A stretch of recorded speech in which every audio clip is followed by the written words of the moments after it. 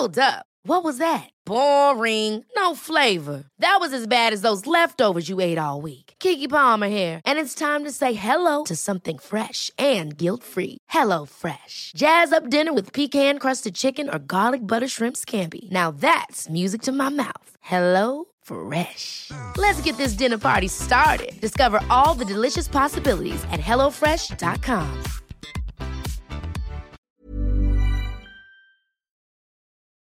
The special effects of the mask. This new age of masks is making me value my ears. It's as if we evolved for this moment.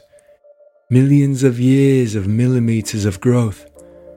By 2020, the people of planet Earth will need ears inflexible enough to keep masks looped over their nose and mouth when shopping and on public transport. The generation of multitasking ears. We had one job, to listen, and now we've got to keep your masks in place. Look, no worries, we can do it. Good job, guys. Van Gogh would be struggling to keep his mask in place on public transport.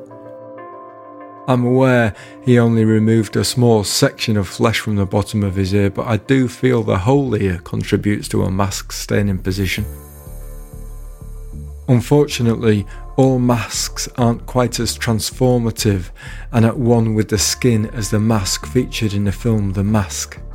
I think we all know the rigid wooden mask Jim Carrey holds in his hands would never have stayed on his face sans elastic loops. I wish the mask I've been wearing on public transport had the superhuman giving qualities of the mask in the film The Mask. I'd model a balloon into a vaccine. Tickle politicians until they told the truth. The people who are on the front line of the NHS could do with the mask from The Mask. The ability to dodge the bullets of a life-threatening virus. To become a ball and bounce away from danger, pinging off the rainbow-covered corridors. Instead, they arrive at work to save people's lives. Not a special effect in sight.